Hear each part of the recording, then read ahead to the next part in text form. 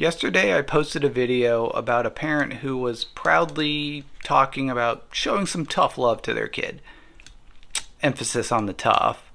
And I did so for a few reasons. And the biggest one was I wanted to share the voice of all the kids who have been treated this way by parents and how that's impacted these kids who are now adults, and what might happen with this parent and child relationship if she continues down this path.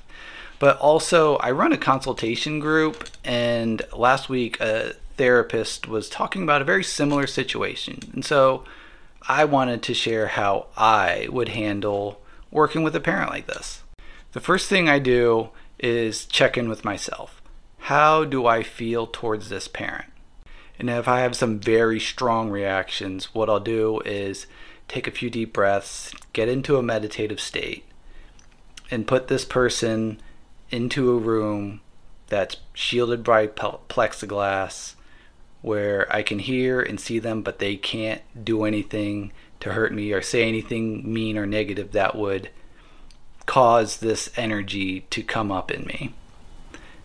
And so then I'm able to, once I know that I'm safe, that nothing that they can do will hurt me or anyone else, I'll get curious about this protective side of me, the side of me that feels very angry, that feels very hurt, that wants to say mean things, that wants to humiliate her, and get curious about how that's trying to protect me. And I'll notice if there's a big shift in my energy. How are my muscles feeling now? Is my heart rate slowing down? Is my voice, my pacing becoming more relaxed?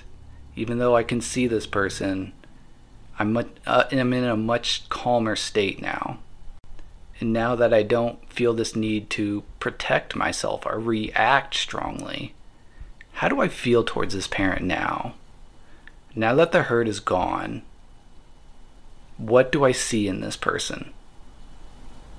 And for me, what I see is still a hurt, wounded little child. And when I'm able to see the humanity in the other person, I shift my attention to this protective part of me. This part of me that wants to say mean things, that wants to rise up in anger and say and humiliate her and do all the mean things, and get curious and ask, what's it trying to do? Where are these feelings coming from? And this protective part of me, I've experienced a lot of vicarious trauma from kids that just want to be loved by their parents, that just beg for it daily and aren't given to it because they don't show respect, or parents who rule through fear. I feel very hurt for them, and I feel very powerless that I haven't been able to help all of them. And so I'm desperate to try anything to either get through to them, get through to the parent, or make them feel the way that their children feel by shaming and embarrassing them. And then I'll ask this protective part of me, what's it afraid of? What would happen if I didn't have this mean, edgy, snarky side to me? And that part of me would feel helpless again, of all the kids that I haven't been able to help. And then I'll ask this part, what do you need to feel safe around this person? And when I think of it, I saw all those supportive comments of reaching out, supporting one another, thanking me for sharing this voice and helping one another connect. That there's this amazing community of people who will look out for one another. And if you're doing this with me, if you're feeling safe enough to allow yourself to remove the plexiglass and have a conversation with this person. If you're not ready, that's okay.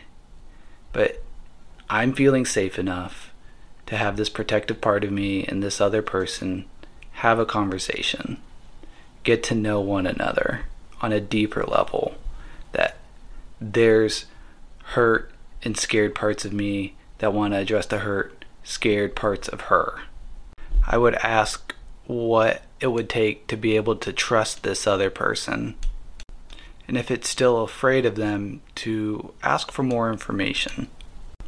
And if there's a felt sense of trust in your mind, in your heart, in your body, begin to visualize how that conversation with that person might look different.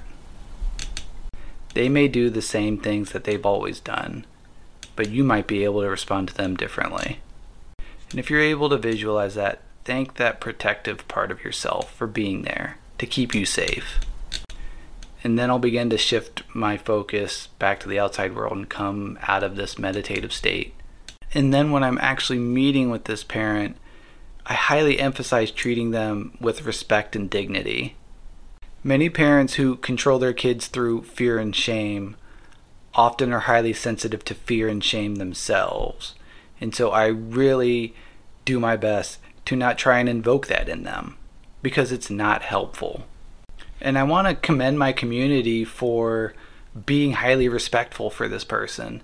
I snuck over to her page earlier today, and the comments that were challenging her that got the most likes were very respectful of her, which I really appreciate, because I'm not here to shame and humiliate, because that's not helpful. And I don't want to encourage people to do that as well. So I really appreciate everything you guys have done. I love this community they're so insightful, so challenging, but also very sweet and nice and supportive of one another. It's so cool. And dismissive parents, their parents like, I don't care, that really struggle with feelings and feeling vulnerable. I usually try to keep things kind of lighthearted. It's hard for them to be vulnerable and kind of be deep and slow things down and talk about feelings. So it might be kind of jokey, but it's also still kind of talking about things, but more so in a roundabout way. Because again, I don't want to shame them. I don't want to feel like I'm controlling them. I'm telling them what to do. They're a bad parent, because that's just going to be very counterproductive.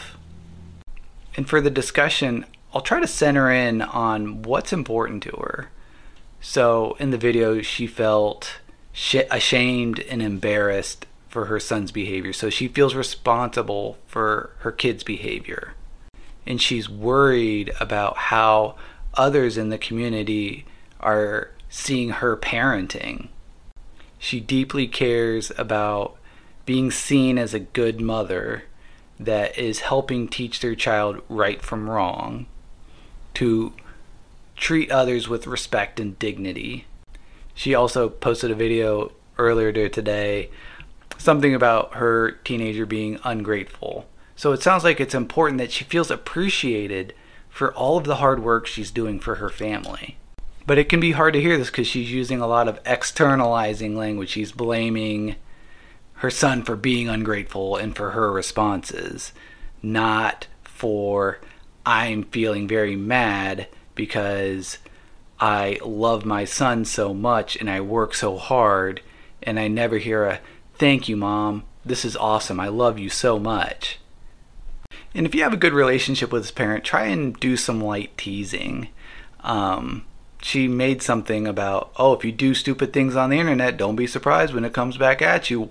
Well, could throw that back. But if it's too much, apologize. Like, it's not meant to be mean, it's not meant to drag, but like sometimes you go a little far and it happens. So apologize if you need to, if they feel hurt by it. And also make some self-deprecating humor too, because it levels the playing field. It shows that you're human too. Like, yeah, I have all these qualifications and stuff, but I'm no better than anyone else, and I'm not afraid to admit it. I make mistakes too. Another important thing is providing feedback in indirect, face-saving ways, providing some generous interpretations for what they're doing. So instead of, oh, you should be doing this, some parents have done this and have said it's been helpful. And lastly, be real with them. Don't bullshit them. I'm sorry this went 10 minutes, but I had a lot I needed to say.